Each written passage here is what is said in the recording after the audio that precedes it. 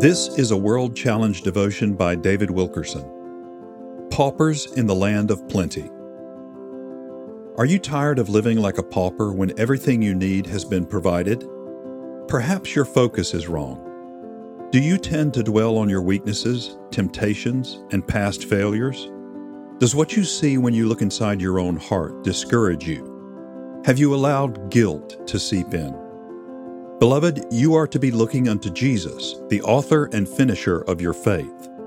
When Satan shows up and points at some weakness in your heart, you have every right to answer, "My God already knows it all, and He still loves me.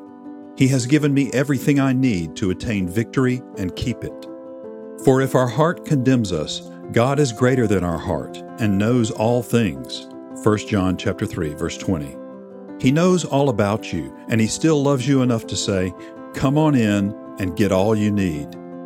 The doors to His storehouse are wide open, full to overflowing. God is urging you, "Let us therefore come boldly to the throne of grace, that we may obtain mercy and find grace to help in time of need." Hebrews 4, verse 16. How many years have you been on the outside? You have a Father who has been laying up a great treasure of provision for you, and yet you have left it unclaimed.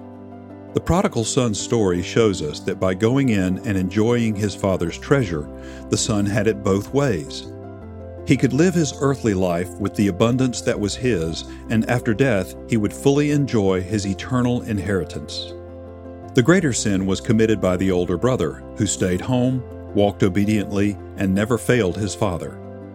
Yes, it is a sin to waste our Father's substance on sensual living and a runaway spirit, but it is an even greater sin to rebuff God's great love by leaving unclaimed the bountiful resources He has given to us. The prodigal son was not chastised or reminded of his sin because God would not allow sin to be the focus of restoration. There had been true repentance and godly sorrow, and it was time to move on to the feast.